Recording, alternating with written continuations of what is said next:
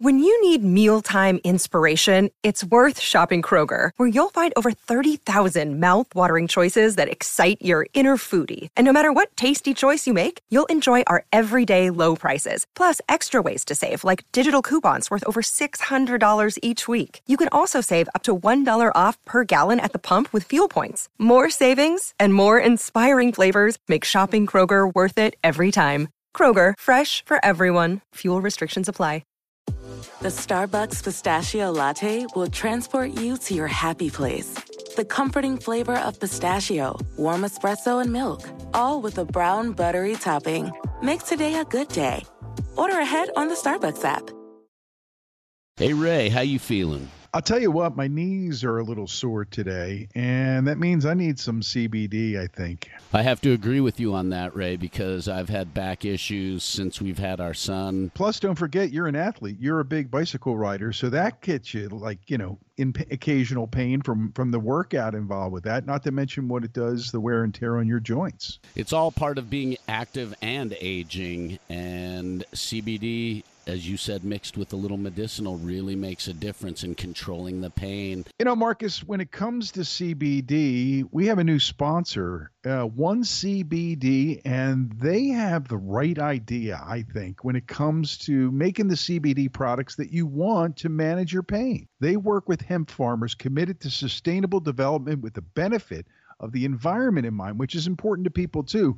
That's why they purchase only 100% organically grown hemp, totally free from chemical pesticides and fertilizers. Plus, they have a money-back guarantee if you are not satisfied with the product. We suggest you go to onecbd.com and check them out. That's onecbd.com.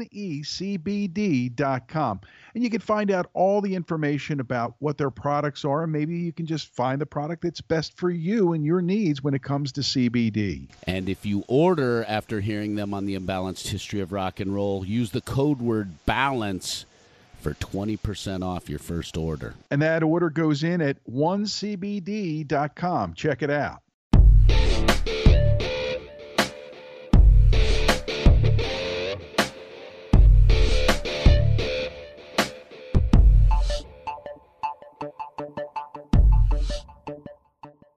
Hey, Ray. Yo. Had this experience I want to share with you. An experience? An experience, a really weird one. A weird experience. Yeah. Well, it could be weirder than doing this podcast every week. Wait a minute. Life gets pretty fucking weird lately, I know. Yeah, really. Life has been weird the last bunch of months. But I was in the city. I saw a werewolf with a Chinese menu in his hand walking through the streets of Soho in the rain. Wow. That does sound kind of weird. And I was sober. Was the werewolf sober? I have no idea. There was no help. I wasn't going to go talk to him. I just happened to hear about it on the radio. I saw a werewolf with a Chinese menu in his hand,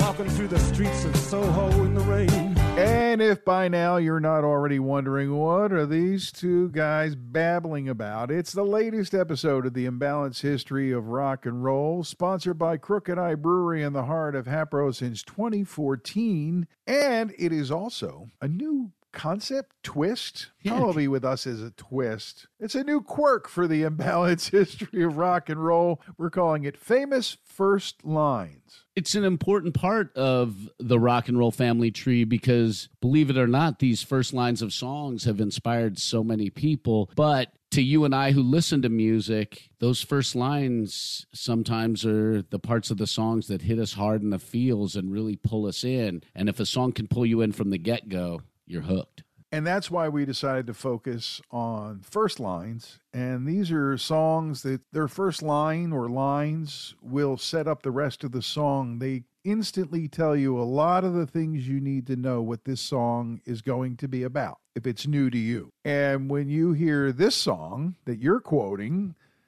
first off, for those who don't know and aren't in the bizarre cult of werewolves, where does that come from? It comes from The Werewolves of London. Yes. And the story behind That's Warren Zevon again. If you're not indoctrinated, we're just making sure we're covering all, dotting all our T's and crossing all our I's. It's just one of those songs that ever since I've heard it as a wee lad, I've always loved it. It's made me laugh. It's made me smile. It's made me bounce. It's made me move. It just makes you feel really good when you hear it. And I just continue to, every time I hear this song, love it. And I've been lucky enough to hear it several different ways over the years. We've talked before about the WMMR broadcast series from the Main Point, a long time gone. And this song, Werewolves of London, in some small part, maybe not so small, owes a lot of its infamy and fame to the Main Point and WMMR from the broadcast series. Of course, the one that we play is the version that Zevon did live on the air at MMR. Mohammed's on WMMR tonight, I guess.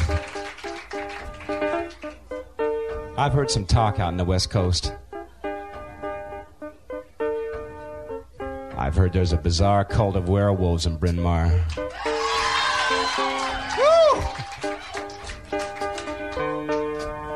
I guess it wasn't just a rumor. I guess you know about how to howl, who to howl, whether or not the moon's full. Moon's always full, man.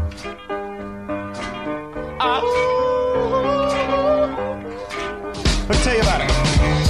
I saw a werewolf with a Chinese menu in his hand, walking through the streets of Bryn Mawr in the rain. I was trying to find a place called Lee Ho Fooks. Gonna get himself a big dish of beef chow mein.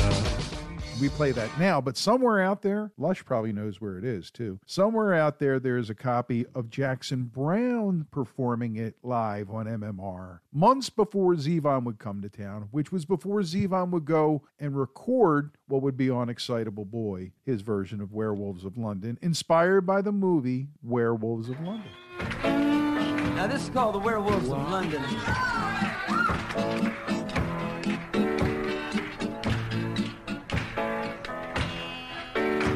Now, everywhere above the Tropic of Cancer, where that foot's coming down, that's a snare beat. However, down in Jamaica, you know, that's where they put their foot. Now, this song was written by Warren Zevon. Remember the name, Z-E-V-O-N.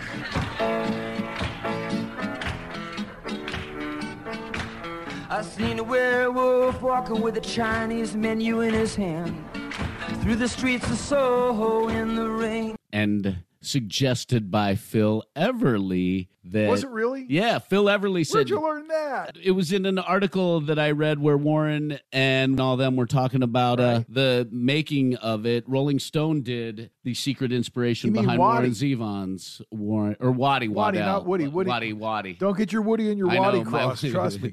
My Woody creates a Waddy. Oh! Hey! As long as your Waddy doesn't create a Woody. Hey, oh! That would be Hello, Waddy Doctor. Wachtel, who was was the guitar player on that song, even though I think Rick Marotta did a lot of the other guitars on the album. So he was co-writer with it. He popped that first line out.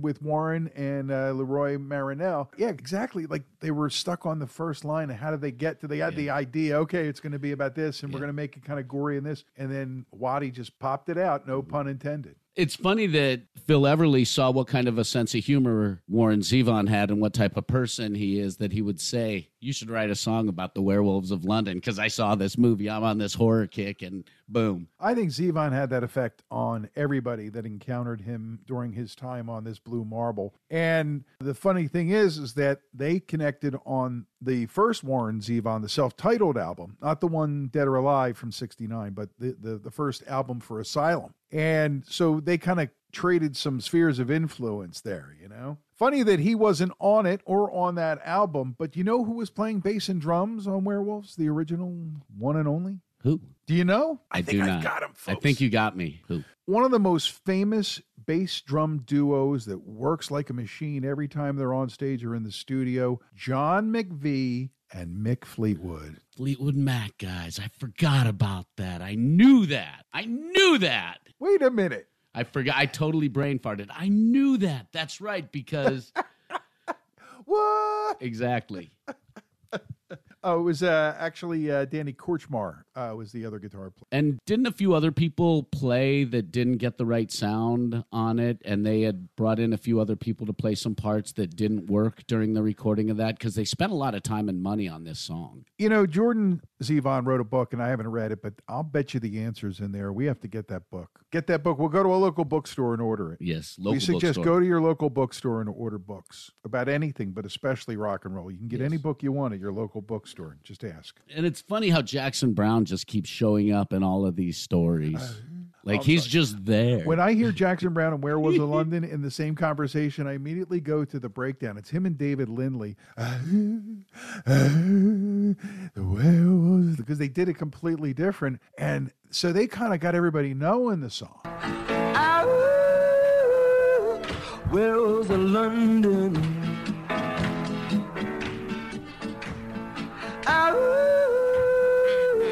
Werewolves of London. And then Zevon comes to town, and he gets up there and starts playing around. And by then, he had become notorious for it and had become friends with WMMR. They're broadcasting the thing, and he's up there talking and playing the intro, kind of like vamping while he's talking about, Jackson told me there was a bizarre cult of werewolves in Bryn Mawr, Pennsylvania, and everybody howls. And he goes, I guess it was more than just a rumor. Yep. I mean, like the humor in it and the way he personalized it. And that kind of leads us to the most recent embodiment of Werewolves of London, which I'm sure you love. They call themselves the Immediate Family, and it's Waddy Wachtel. And it looks like he's got Leland Sklar and Danny Korchmar, who I just mentioned as being part of the guitar production team for Excitable Boy. Steve Postel and, Leland Sklar and Russ Kunkel, who is like on every other record. You know, there was like all these guys, they were all on the same records together all the time, and they did a lot of work together. So Waddy pulled them all together, and they did it remotely as the Immediate Family. They performed together, but since they can't be together, they thought they'd do it. And you can find that, by the way, thanks to Pantheon Podcast for posting it. You can find it on the Imbalanced History of Rock and Roll's Facebook page and everywhere else, I guess. But I just think it's great that they're doing that. And then they had a little line they changed where it referenced, it's always about the Taylor. I think there was a Liz Taylor reference at live one point, and they said something about, because everybody in this band except for two have been fired by James Taylor. And I thought that was fucking hysterical, man, having some fun. And somewhere Zevon's looking on going, that's right, boys. That's what I said. Keep me in your heart for a little while. It's amazing the way he's able to personalize those particular lines in the songs and throw them to either members of the band or make them timely, I'm sure, to the locale of where he was playing. And that's brilliance. Yeah, it really is. It also shows the ability to think on your feet, or at least a plan to think on your feet, you know? And that's the way it came through when the man took a stage. And when we come back here on the Imbalanced History of Rock and Roll, we'll talk about my famous first line, which is also Warren Zevon, and talk about the night I almost knocked him off a stage here on the Imbalanced History of Rock and Roll. But first, a sip of the brew. Hey, man, I've got great news for anybody who is a fan of Crooked Eye Brewery, our sponsors here on the podcast. They're reopened. What? That's right. They opened last weekend with just outside service, and they continue to fill growlers and crowlers in all your 16-ounce cans needs. But they're serving in limited capacity outside, and as of Saturday the 13th, the music returns to Crooked Eye. That means there's going to be live music at Crooked Eye whilst you enjoy those Crooked Eye beers on the patio. The Crooked Eye Band's going to kick it off, and they're going to be on stage on the 13th, and they'll be inside, and everybody who's listening will be outside, keeping us COVID safe. Cool, right? Very cool. And you know what else I like about all of this, Ray? You can bring your own food and have sort of a live music, enjoy a beer picnic. Bring your Sammies, but also bring your masks and be patient and practice social distancing. That's a request from everybody at Crooked Eye, including Marcus and I. Yes, indeed. And remember, if you're looking for a place to go right in the heart of Hatboro, there is a place for you. Serving the cure for what ails you since 2014, we're talking about Crooked Eye Brewery, and keep up with all the developments on their social media, mainly on Facebook. The best way to know what's going on today, tomorrow, and all this week at Crooked Eye Brewery. And there are adjusted hours, Marcus. They're closing at 8 Monday through Thursday, but open later now on the weekends as the music starts to return at Crooked Eye.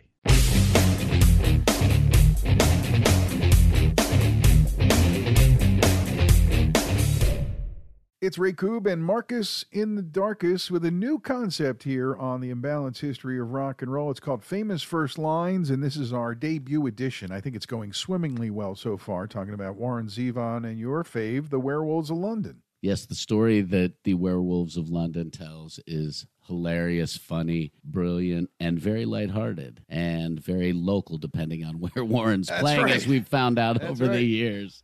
Well, that was a team writing expedition, but for my first song on Famous First Lines, I also want to reach into the same Warren Zevon songbook, onto Excitable Boy, for this little nugget. I went home with a waitress the way I always do. How was I to know she was with the Russians too? Now, it tells you everything you need to know about what the drama is going to be in this song, that it's going to be something. Something's going on, okay? And if the first two lines don't clue you in, the next one gets you. I was gambling in Havana. I took a little risk. Well, the next line is kind of where you're headed. Send lawyers, guns, and money. Dad, get me out of this. And then the trademark Zevon, you know? Yep. I went home with a waitress the way I always do. How was I to know she was with the Russians too?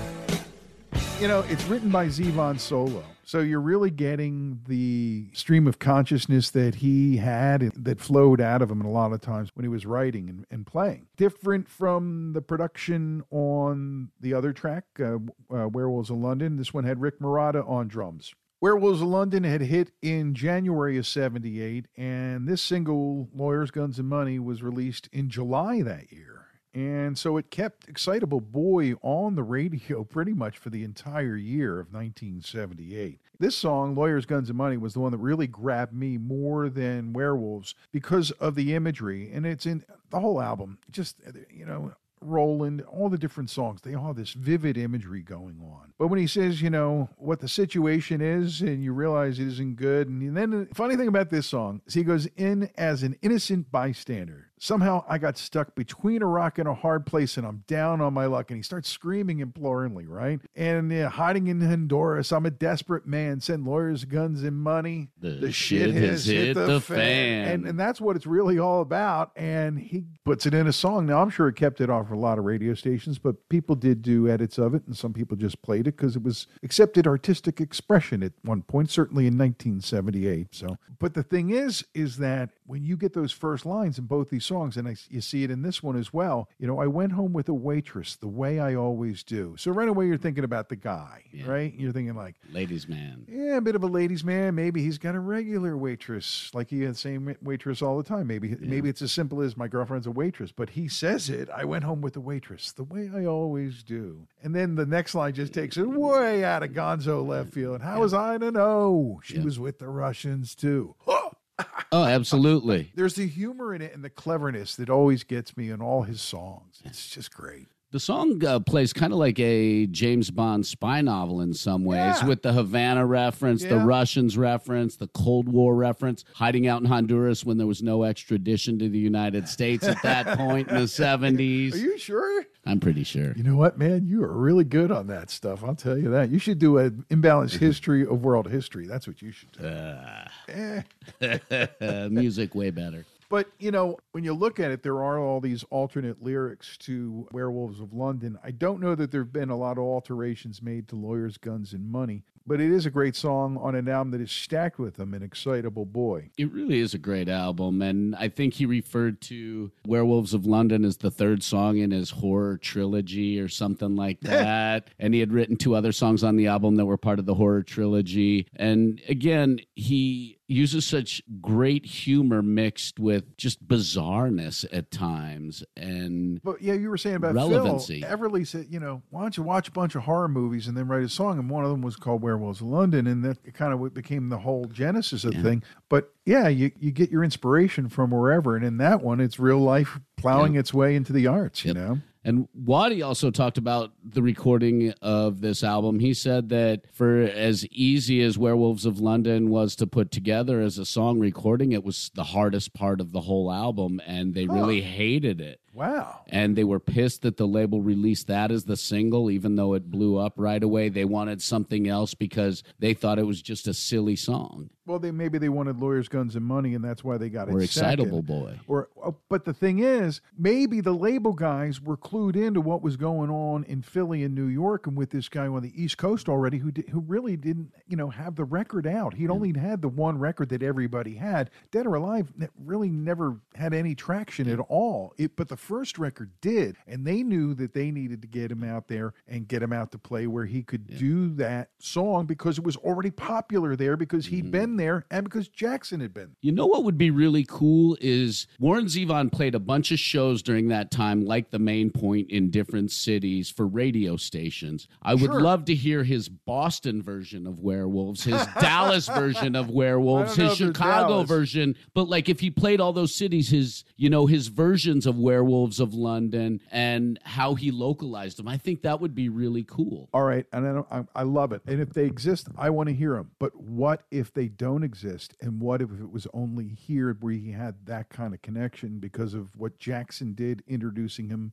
musically to Philadelphia before that? I'm just saying, hey, if you're out there and you're one of our many friends in radio who do listen to the podcast, and you know that there's versions, about Cleveland or New York or anywhere else, please let us know, because you guys have lived it too, and maybe we missed something there. Stations like WMMS in Cleveland might have a version. Or NEW in New York, they did this stuff all the time. We were all the Metro Media stations, and that was part of the tradition, was to allow money to be spent to broadcast artists that were breaking out because of your radio station. It was pretty cool. And you know what? MMR is the only one that's still doing it. True. Did I forget to tell a story that you wanted to hear? Oh, yeah. You almost you had mentioned earlier that you had almost knocked Warren Zevon off a stage. What? Well, you asked me if I had met him before, and I think we met briefly backstage and talked, and very nice guy and all that stuff, and a bunch of people were there, and I was coming off the stage. I don't remember exactly what year it was, but I'll have to go back and look it up. And I was coming off the stage, and he was just playing a solo stand-up thing. It was just him and an acoustic guitar coming up. And in the awkward exchange of space and pleasantries,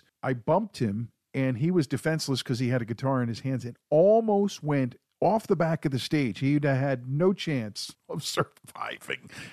And the only reason he didn't, and it was redemptive because I'd have it on my head for my whole life. But at that moment, I just reached out and I made sure I grabbed his jacket and the guitar strap. So I know I'd have a little bit of both, and I just yanked, and he just stood up and he went, "Wow, that was weird. Thanks." And then he walked out on stage. Ladies and gentlemen, Warren Zevon. He goes out and performs. What an interesting human being. And I always appreciated that he didn't get on stage and talk shit about the big goofus in the back who almost put me into the cheap seats.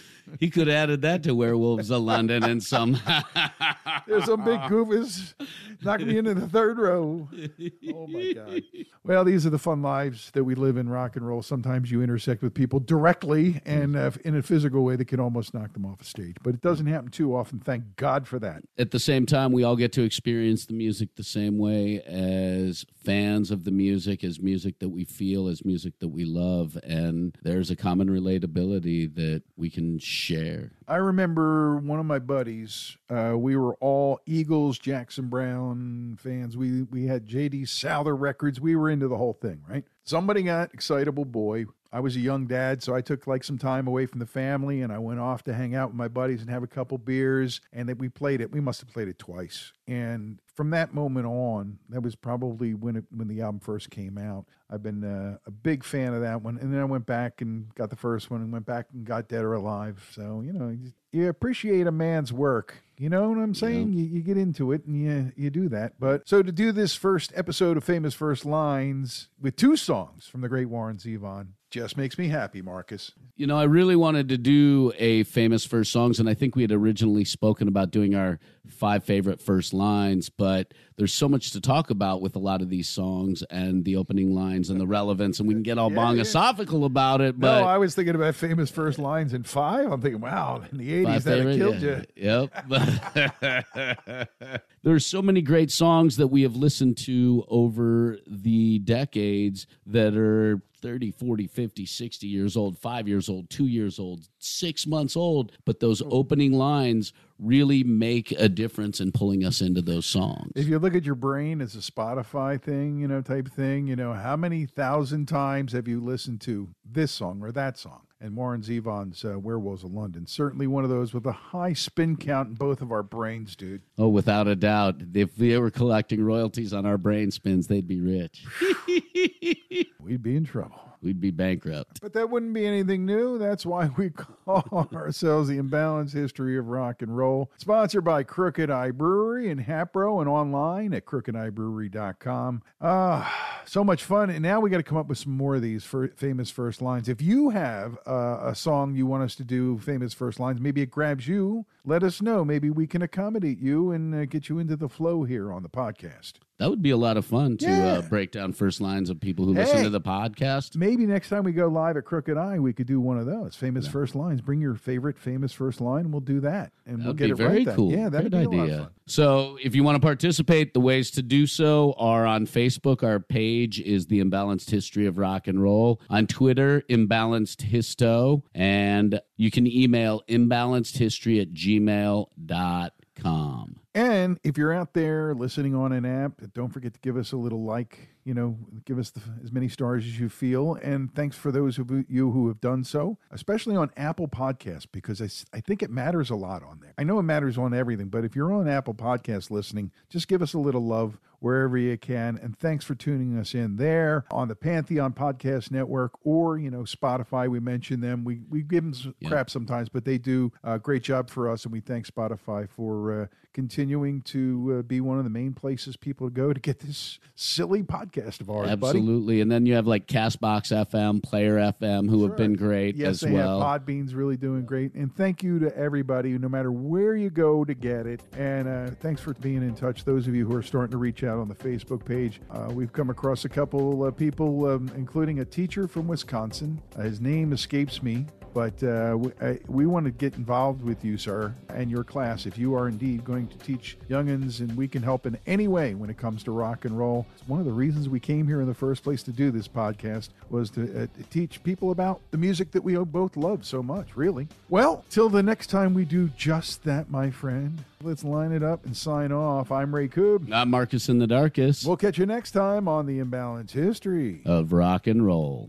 Ray and Marcus here to promote something we're really excited about. Our upcoming episode with one of the authors of the new book, Brother Robert. Subtitled Growing Up with Robert Johnson. We will speak with Preston Lauterbach, who co-wrote the book with Anya C. Anderson, Robert Johnson's half-sister. And in our interview, he gives us a view of how his book will affect blues history. I think it will certainly add a personal dimension to it that fans of Robert Johnson have lacked. People keep asking me, well, does this book explode the mythology? And I really think that those two portraits hang side by side. He gives us insights into the mindset of Robert Johnson as he made his way into adulthood. You have to remember that he grew up with several different last names, and you can only imagine what kind of an identity crisis that would cause with a person. And he gives us a glimpse of why the long-held notion of Johnson as a loner was wrong. Robert didn't divulge his family history around his blues friends, and he didn't really go into his music career with his family, and so he very deliberately kept these lives separate. And yes, we will discuss the devil. We will release our interview and what we see as the truth about this important figure in music history on July 6th. To set the table, we're re-releasing our 2 episodes about Robert Johnson and the progenitors of the blues on June 29th and July 2nd to whet your appetite for this exciting new storyline about the great Robert Johnson. Catch all of it here on the Imbalanced History of Rock and Roll on the Pantheon Podcast Collective or wherever you get your podcasts. And the devil was walking side by side. It's NFL draft season, and that means it's time to start thinking about fantasy football. FantasyPoints.com features industry-leading experts and prognosticators using proprietary hand-charted data to help you score more fantasy points. FantasyPoints.com is the place to go for whatever kind of fantasy football you play. Whether you play fantasy football, daily fantasy sports, or do a little bit of everything, Fantasy Points has the meticulously researched content to guide you to victory. And why wait for the fall? Fantasy Points also covers the new spring football league, the UFL.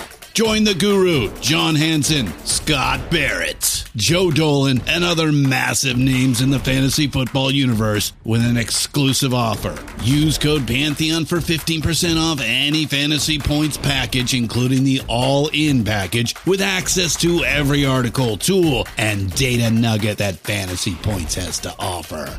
That's FantasyPoints.com and code Pantheon for 15% off at Fantasy Points. FantasyPoints.com, code Pantheon. Score more fantasy points.